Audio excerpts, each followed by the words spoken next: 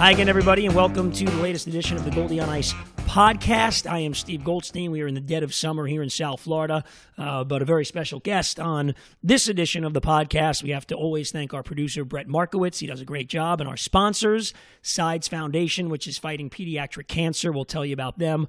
Ken Morris and his group involved in real estate in South Florida. And my buddy Orion, who hates when we say his name on the podcast. So Orion. We'll tell you about his management group coming up. All right, let's get right into our guest. 1,128 NHL games, played from 1995 to 2014. It's a long time. 7 years with the Panthers, the first 4 of his career, and the last 3. He was a Panther captain.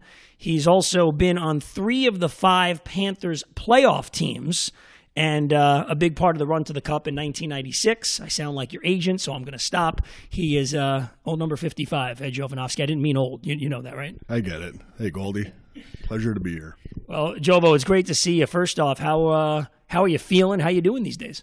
I'm good, Goldie. I think, being a few years removed from the game, the first year out, it was a tough one, but I think kind of settled into being a full-time dad and taking care of my parental duties. But overall, it's been good. Living down here in South Florida, nothing to complain about. Everyone's happy and healthy.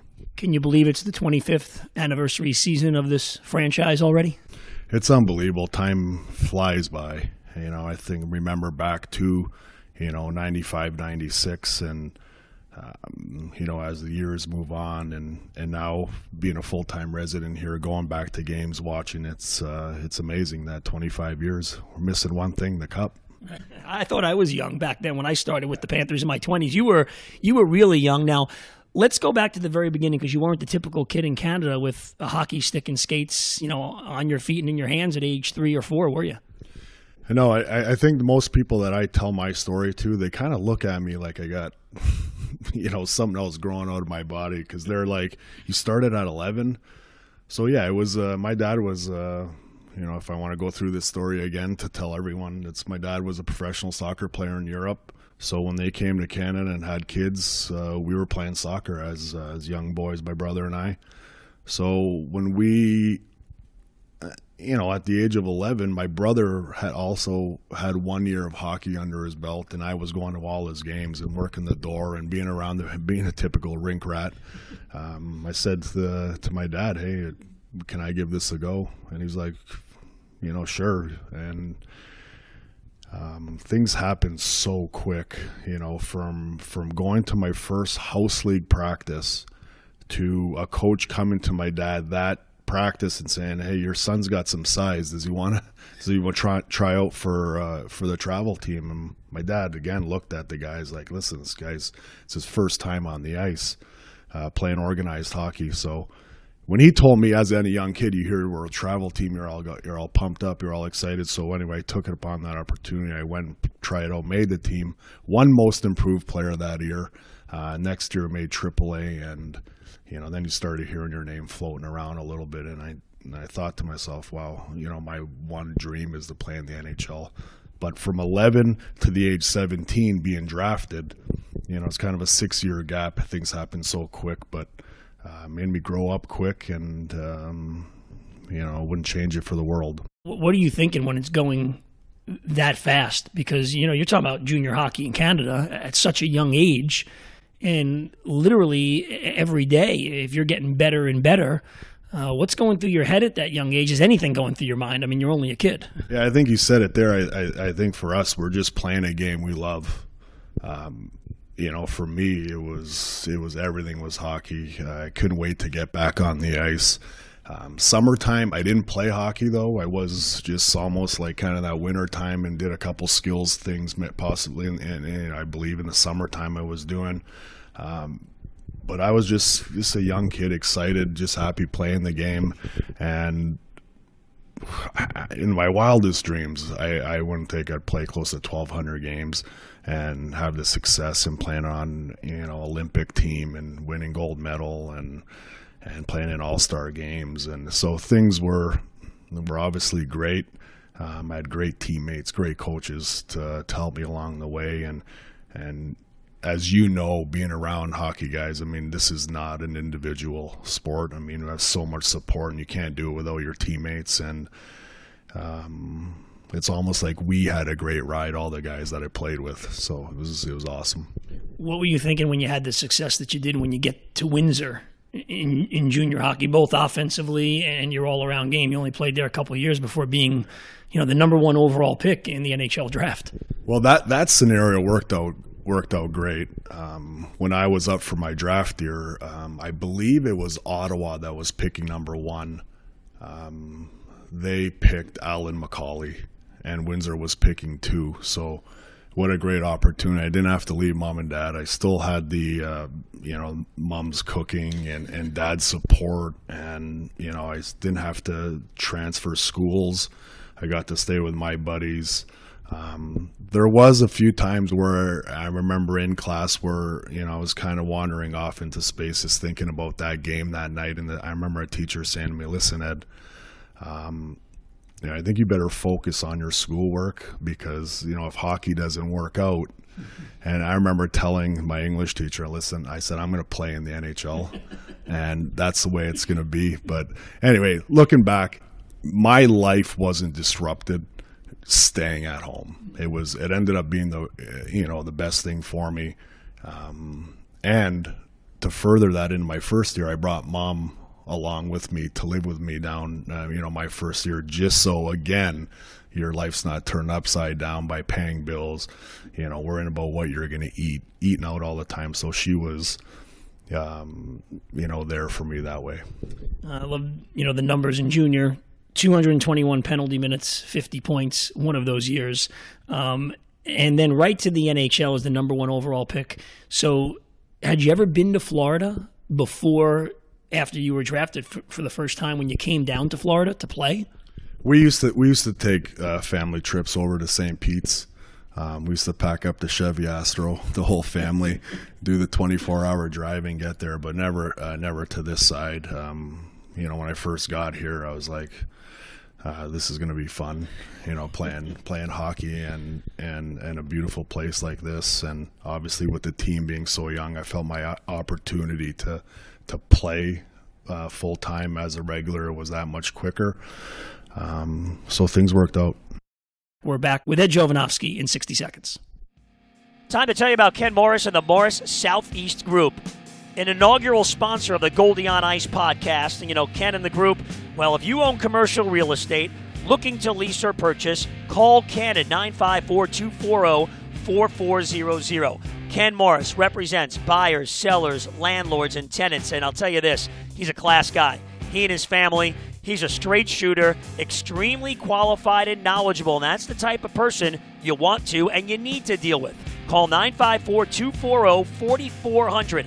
Ken and the Morris Southeast Group will work with you with your best interests at heart. Hey, he's a South Florida guy. He's got a great reputation. He's been doing this for a very long time. 954-240-4400 for Ken Morris. And by the way, here on the Goldie on Ice podcast, he's a big hockey fan, Panthers season ticket, so we can all relate to him. Again, the number for Ken Morris, 954-240-4400. A message from me about Orion and his company, part of the ground floor here of the podcast. We appreciate that. Hey, he's a friend, and like any good hockey team, you need a good team. And Orion and Associates Management Group, they've got that good team. Great team, in fact, operating out of Hollywood, Florida. Prime subcontractor. So all you prime contractors out there, they provide any construction services needed.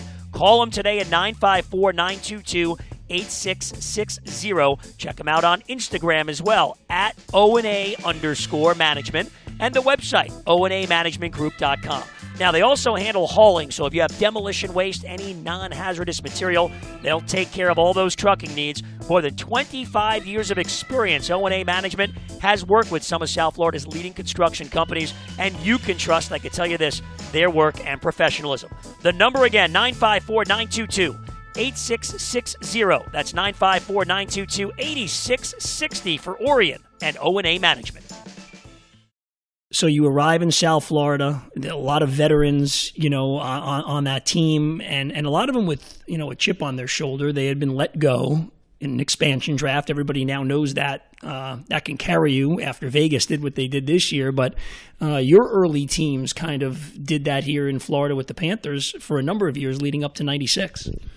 Yeah, I think you look at, what Vegas did, and I'm not sure the crop was that well, for picks as when Florida was doing their expansion draft. You look at the rosters. I mean, this year with Vegas with $6-7 million players that weren't left unprotected, but the group of guys that I got to come in with was special. I mean, these guys looked after me like myself, Red Raddick, like little brothers. They never left us alone. They always took care of us, always at home when things, something was available. They're always offering their homes up for us to come to eat. On the road, we stuck together. And what I really learned from these guys is how hard to work and the passion for the game. These guys were left unprotected. They wanted to prove something, and we were a group of guys with an all-star goalie. That just worked hard. We're going to beat you by skill. We're going to beat you by being first to pucks and coming out of the corners with pucks and grinding the walls and trying to win a game 1-0. Who in particular, I know you had a whole team full of leaders and Brian Scrudlin was the captain, but who in particular kind of took you under their wing? And is there a time you remember where maybe you needed something or maybe something was going on where one particular player, a teammate, did something for you? There's so many, but obviously Gord Murphy was my first roommate. You say that with a smile, by the way. I mean, the guy was just kind of by the book, everything. He didn't deviate from much. He was really solid, down-to-earth guy that really made sure that I was always, on time. He was nice enough to always make sure my tie knot was done properly. But I look at one scenario. We were at an establishment in Montreal one evening, and I remember Ray Shepherd had came to the team, and he looked at me and he's like, I've practiced with this team a few times. This team has the make to do something special. And being a young kid, I was just, kind of looking at him, at his resume, first excited to see him on our team. And I think for him to come into our situation and see how we practiced, see how we prepared for games, he was excited and he called it. I mean, obviously we didn't, finish it off, but it was definitely an unbelievable ride that you look back now is pretty remarkable. It's interesting because where do you think that got established? Because that 96 team, Doug McLean obviously was coach. Before that, Roger Nielsen, was head coach, and guys like Lindy Ruff and Dwayne Sutter were on the staff.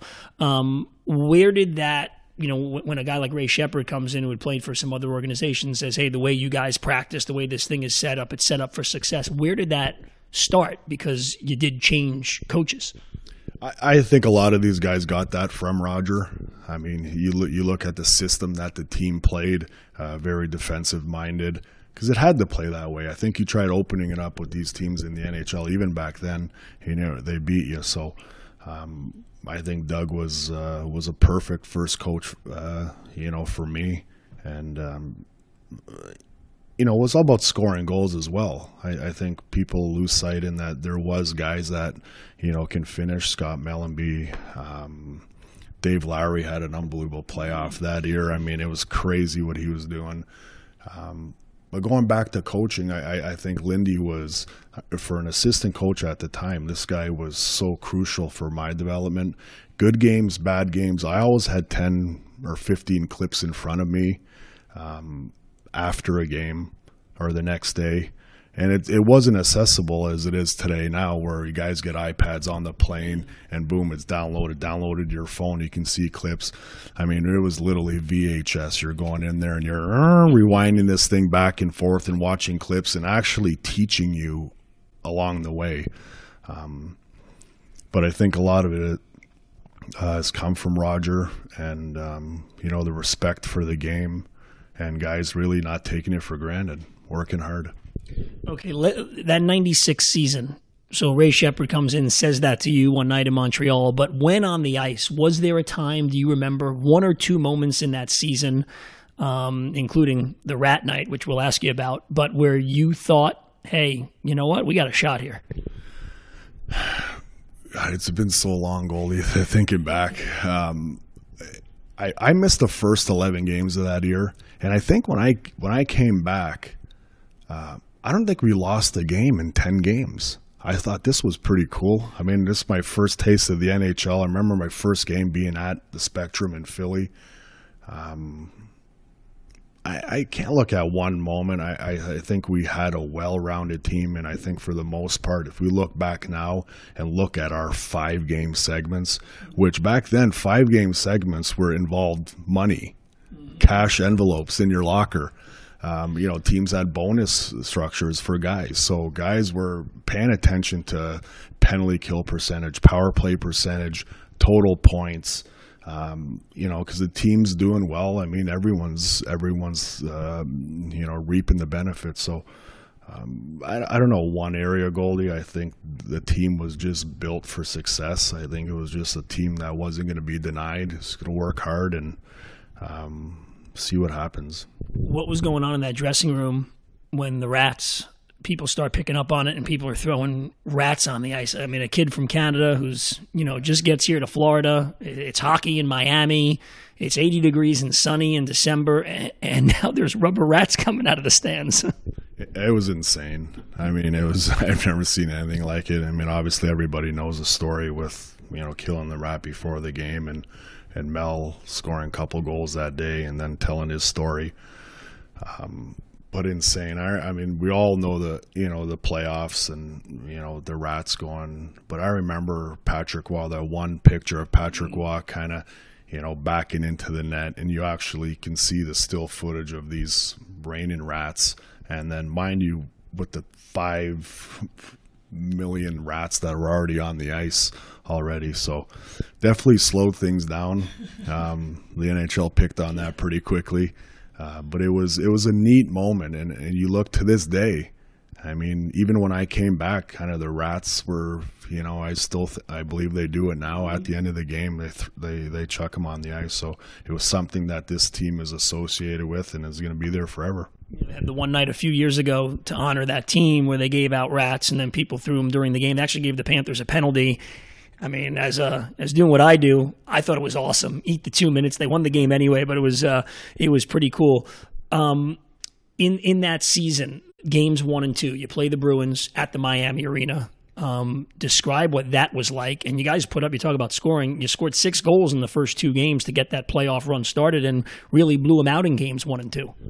Yeah, we were, heading into that playoffs. I don't think many analysts gave us kind of really any hope. I think we came out, wanted something to prove. I remember that games 1 and 2, I had a buddy that was back home that was sick that ended up, I talked to him before game 1 and I told him I'd score a goal for him. And I'd feel bad if it I have my games mixed up, but it was game 1 or 2 that I know I scored, and I ended up pointing up because he had lost his life to cancer. So it was a special game in that way, but we're definitely a team that came out looking to do some damage. In general, what was it like playing at that Miami Arena? I know at the time it was, a more normal rink because a lot of rinks were small. I mean, you went to the Boston Garden, places like the Spectrum, Montreal Forum, obviously a fabled place. But what was it like playing in the Miami Arena with those fans? It was great. I remember 14,703 was a sellout, and I remember behind our net we had kind of a visiting team. Weather in that town, and for some reason the sun never left Miami. It was like 37 miserable in wherever, and it was always 80 and sunny, right? Right. Ours never moved, and we see the terrible weather up in the north. But it was an intimate arena. It was loud, and I think the momentum kept going as the team kept heading in the right direction, And, the highways that were packed with, Panther flags that were flying around. I remember driving home from a playoff game in my convertible with fans all following us around. We were like rock stars in this town. So it was great. We're going to continue with Ed Jovanovski. We're going to get into the battles with Eric Lindros, how the heck your team beat the Pittsburgh Penguins in the Stanley Cup Final, and some of the high-profile coaches that you played for. I'm going to ask you about playing for them. We're coming right back here with Ed Jovanovski on the Goldie on Ice podcast. An important message now for an important cause, the SIDES Foundation. It stands for Sydney's Incredible Defeat of Ewing's Sarcoma. Sydney Lister at age 15 battled the disease, and she beat it. She's doing great. Now, out of the struggle, SIDES, the foundation, was formed to help fund children's cancer research and help South Florida families with kids fighting the disease. I encourage you and invite you to help the fight along with Sid's dad, Dave Lister. Call him at 954-594-5763. That's 954-594-5763. You can also check out SIDE's Facebook page as well. Now, the next SIDES event is November 19th. It's a great time, the 5th annual Italian Extravaganza at Aqualina Restaurant in Weston. It's a great time for a wonderful cause. Help in the fight against cancer with SIDES, SIDES Foundation. The number again, 954-594-5763. And thank you. We continue on this edition of the Goldie on Ice podcast. I'm Steve Goldstein. We're with former Panthers defenseman Ed Jovanovski. We've been talking about the 96 playoffs. So you win, against, first of all, Boston. And by the way, I looked it up. There were 40 penalties. I don't know if you knew this or remember the game. Game 2 at the Miami Arena. Tons of fights and misconducts. Do you remember the games against the Bruins that year getting that nasty? Because you had a couple of fights, by the way, or at least one. I think, if I'm not wrong, I fought Rick Tocchet that game, and I was just like, he hit me with so many lefts. I'm like, Rick Tocchet he's a goal scorer, but he can fight. But I don't remember it that closely, but I knew that it was a rough series. They're a team-heavy, kind of set team, really tough in the corners, and it was a great matchup for us in the first round, really prepared us kind of moving forward. So you beat them in 5 games. You play Philly. People may forget, and you mentioned Dave Lowry. The Flyers led the series 2-1. Lowry scores. You got an assist on that goal, by the way, the overtime winner in Game 4. And then in Game 5, you go back. That was at the Miami Arena. And I remember Joe Rose and I left that game early because we had to wake up for the radio show, and that was the whole radio show. How the heck do you leave a playoff overtime game early? But Joe Rose and I did that in truth. But then you go up to Philly at the Spectrum and win Game 5 in double overtime. Was the belief really starting to take hold? Because, you're down 2-1 to the Philadelphia Flyers. That's a pretty tough spot. Yeah, I think the playoffs, you just never know. I think you got to stick with your guns and play your game and see where it takes you. But I think, for us, we were always a team kind of coming from behind. We'd always find ways to get that big save, to have that big penalty kill, and find ways to be patient and not panic. And I think, that's a tough trait, I think, to learn. Because a lot of times you get that, feeling that you got to get it done right away. You start pushing, and then things just unravel from there. So for us, I think we were a team that always believed in our abilities, always believed that at the end of the day we can find a way to win. And we did that in that series. I remember going into that Spectrum. That place was a loony bin. It was crazy. So nothing better than winning on the road and in the playoffs. It's just not a better feeling. Then you win Game 6 at home at the Miami Arena to close it out to go on to the Eastern Conference Final. Through all of this, John Van Beesbroek is just playing at a whole different level. What was it like in that dressing room at that time when you've got the guy in the Bees are doing what he's doing, and you pretty much know, you get probably 3, but even 2, you're probably going to win the game. Right. We didn't need many when he was just at a level of insanity. He was really, some of the saves that he made, really gave us a chance. I mean, goalies do give you a chance to find ways to win. And not too long ago, Beezer was in town, and we played some golf, and we were kind of going back and going through, and even for him, he's not your typical, well, I guess, the other way. He's probably one of those goalies. You didn't say a word to him. He was kind of in that zone, and game day he was, in another zone. I don't know what planet he was on, but he was focused and ready to do his job. Not like nowadays. I mean, you got goalies playing soccer before games, kind of getting loose, staying with it, and so he was definitely, for me, looking at a guy with his preparation, it was crazy. Yeah, I was told when I first got in with the team in those years doing the radio pregame show, whatever you do, don't look at Beezer on game. Like, not talk to him. Don't even look at him. Just go the other way. So to put this in perspective, especially for some of our younger listeners, the 96 Penguins had Mario Lemieux, played 70 games that year, scored 69 goals and 161 points. Jaromir Jagr was on that team. 62 goals, 149 points. And oh, by the way, Ron Francis had 119 points, and Peter Nedved had 99 points. As a defenseman, what were you guys thinking about? What was the thought process going into a series against really one of the best offenses in NHL history? And I'm assuming at the time you even knew that Jagr and Lemieux were two of the best players ever. For sure. I think for us going, beating Philly, coming up. So now we've overcome one hurdle. We beat Boston. Now we're heading into Philly. We take care of them in 6. And now we're heading into Pittsburgh with this long list of future Hall of Famers that are on. I don't know if we knew any differently. We were going in there. We weren't changing anything. We were going in there playing hard. We knew we had a hot goalie. We're going to ride him right to the end. And what is the storyline in that series is timely goals. I mean, we found ways to get it done. Looking back now, I remember leaving the Igloo, winning that game, heading to Colorado. And I'm like, what the hell did we just do? I mean, it was crazy how we got that job done, but it was one of those, series that you just never knew. Bill Lindsay says if the rules were now, no way you win that series, because he said he was just like on the back of Mario and Jagr and just blanketing them. So you're on the ice. Because those guys, they both scored, Lemieux and Jagr, a goal in Game 2. They beat you in Game 2. They did not score again the rest of the series in 5 games.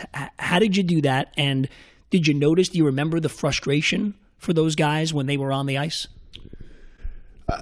I remember Rhett, and I don't know who his partner was at the time, but I know for me personally, it was a series that I didn't have my best series in, because the speed, kind of the really skill level. I was just coming out of a series where me and Big E were just kind of going toe to toe. Who was going to fall? And we were just smashing in each other. So I was in that mindset going in that series. I'm going to kill Mario. I'm going to kill Jagr. I'm going to run these guys over. And, they were a tough, skilled team to play against.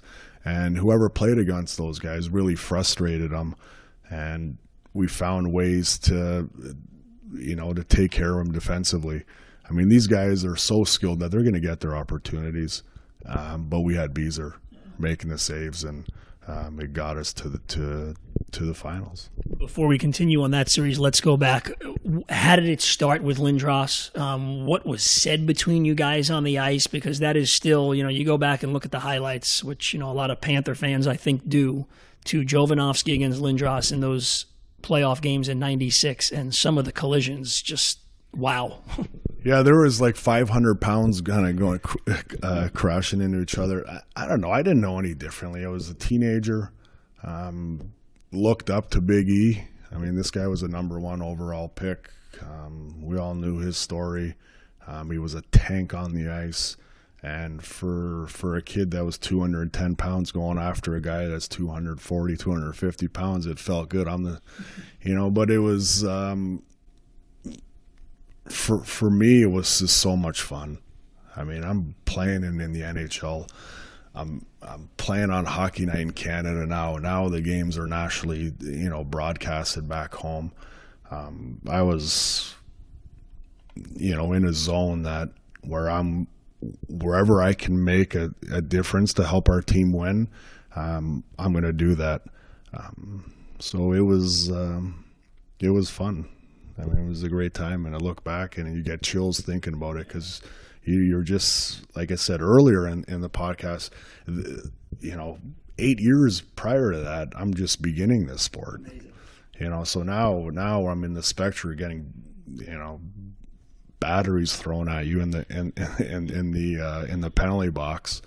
It was a crazy environment, and to experience it was great. We're continuing with Eddie Jovanovski. Okay, so in that Penguin series again, you're down 3-2. And I remember this, you're down halfway through game 6. You're trailing. And I'm like, all right, party's over. The little team that could is running out of gas. Bill Lindsay scores to tie it. And you never trailed again the rest of the series. Do you even remember trailing 3-2 in that series to Lemieux and Jagr and thinking, how are we going to get out of this? Or was this team just riding such a wave that you always had the belief? I remember trailing 3-2 in that series, and obviously tying it up. But I can't give you details on. I know Tommy Fitz had a big goal. He had the winner in Game 7 in the third, right? Right. So that's what I remember. I remember our flight to Denver. I'm like, is this possible? What I'm witnessing on this plane? Cigars, and I don't know if we celebrated too early. I don't know, but it was. I mean, at the moment, we deserved. We won the Eastern Conference Championship. We deserved to have a little bit of fun. We had a couple days, obviously, heading into the. So we enjoyed our time on the flight to Denver, and I remember we packed. We packed leaving South Florida, heading to Game 7 in Pittsburgh, like we were spending the next 5-6 days in Denver. So we already believed that we can get this done, and it happened. I got to experience it. Incredible stuff. All right. I just want to get in before we let you go, Joe, a couple of coaches. First off, playing for Mike Keenan in Vancouver. How did you get along with him? And what was it like playing for Keenan, and maybe what it was like for some of your teammates playing for Mike Keenan, because not everybody, could play for a guy like that. Goldie, I'm not sure if I just want to tell the listeners that I played for Mike for 2 games. I got traded to Florida in January to Vancouver, January 99. I met the team. I got traded at 6 p.m. that Brian Murray called, said, Jovo, we traded you to Vancouver. I'm like, really, Brian? I have a 6-month-old. And so whatever, that next morning, 6 a.m., I took a flight to Dallas. We had a back-to-back Dallas, Nashville, then it was the All-Star break. So landed in Dallas, played the game. We won 5-2. I remember played 29 minutes. That's Keenan for you. Back-to-back, we go into Nashville. We win. I play like 28 minutes, and I'm like, "Oh man, this is gonna be good." And, as a young kid, you want to play, and you hear all the stories where Iron Mike, he tries to get his guy, and he, tries to develop him into, the player that he wants. He lost his job in Vancouver, and we brought in Mark Crawford, and I had Mark for 6-7 years there in Vancouver. What was it like with him? Because he coached Colorado in '96. Did you guys ever talk about that Cup Series? Did it take a while for anybody to even bring it up and even joking around? Yeah, I think he brought it up, once in a while when he had a couple beers in him. But other than that, he was such a high intensity coach that you look back now, and I don't think coaches get away with a lot of things that were set on the bench or whatever, but he was definitely, like I said, a very high intense coach. Really knew the game, hated to lose, and we had some good teams in Vancouver. Just at the end of the day, we would score 6 goals, but we led in 7. Were you surprised to get traded? I know you had heard, there were rumors out there, but what was it like being traded from the Panthers? Well, it was tough. I mean, this was a team I was drafted to, and I felt that, 3.5 years into your career as a young defenseman, I think that's the time you're kind of coming into your prime. I should have known, because a couple months prior to that, we had our West Coast swing, and we were in Vancouver, and I came out to watch Vancouver morning skate, and Gar Snow came around, stopped at our bench. He's like, "Hey, Jovo, what number do you want?" Really? So I'm like, "What are you talking about?" So, fast forward to January. I think that trip was in November, around that time, and sure enough, at January, I get traded. Can't get traded any further away. So it was tough there. I'd moved the family. It rained for like 18 straight days when I got to Vancouver. So I'm like, God, I went from sunshine to the suicide capital of the world. Final thing for you. We've gone long with Jovo here, but I hope everybody's enjoying it because some great insight and great stories. Speaking of coaches, Wayne Gretzky, what was it like in Arizona and Phoenix Coyotes at the time playing for Wayne Gretzky as coach? It was great. I had a previous relationship with Wayne for him picking me for the 2002 Olympic Games in Salt Lake. So when I had the opportunity in free agency to kind of, obviously explore my options, Phoenix at the time had a veteran team. Obviously things didn't work out the way I'd like to have, but having the opportunity to play for Wayne was a neat experience for a guy that has achieved everything in the game and has all the records. His passion to get players better was unbelievable, and I can see as a young kid, for when he was playing, he had that same passion towards a guy like Bodker, Kyle Turris, these guys that he wanted to play a lot.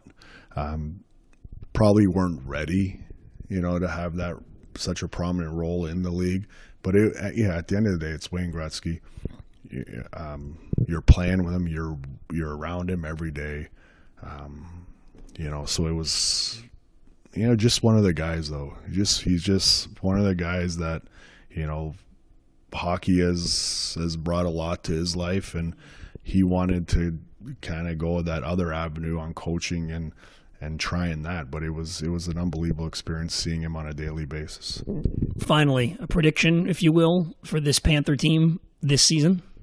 I think this year for sure this team is a playoff team. I think with the acquisition of some goal scoring that that they got is going to help.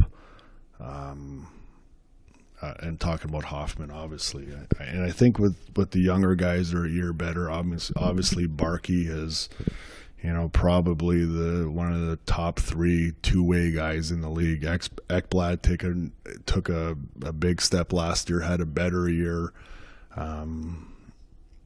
Hubie's, on track. I think the team has done it right. They kept their own kids through the draft and adding pieces here and there, and I think everything just got to come together. But I do look back last year.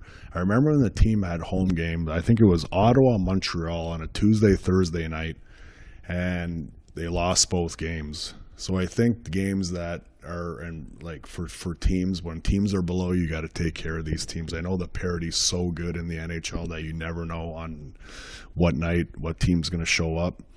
But they were close last year. I'm sure it was a sour taste at the end of the year.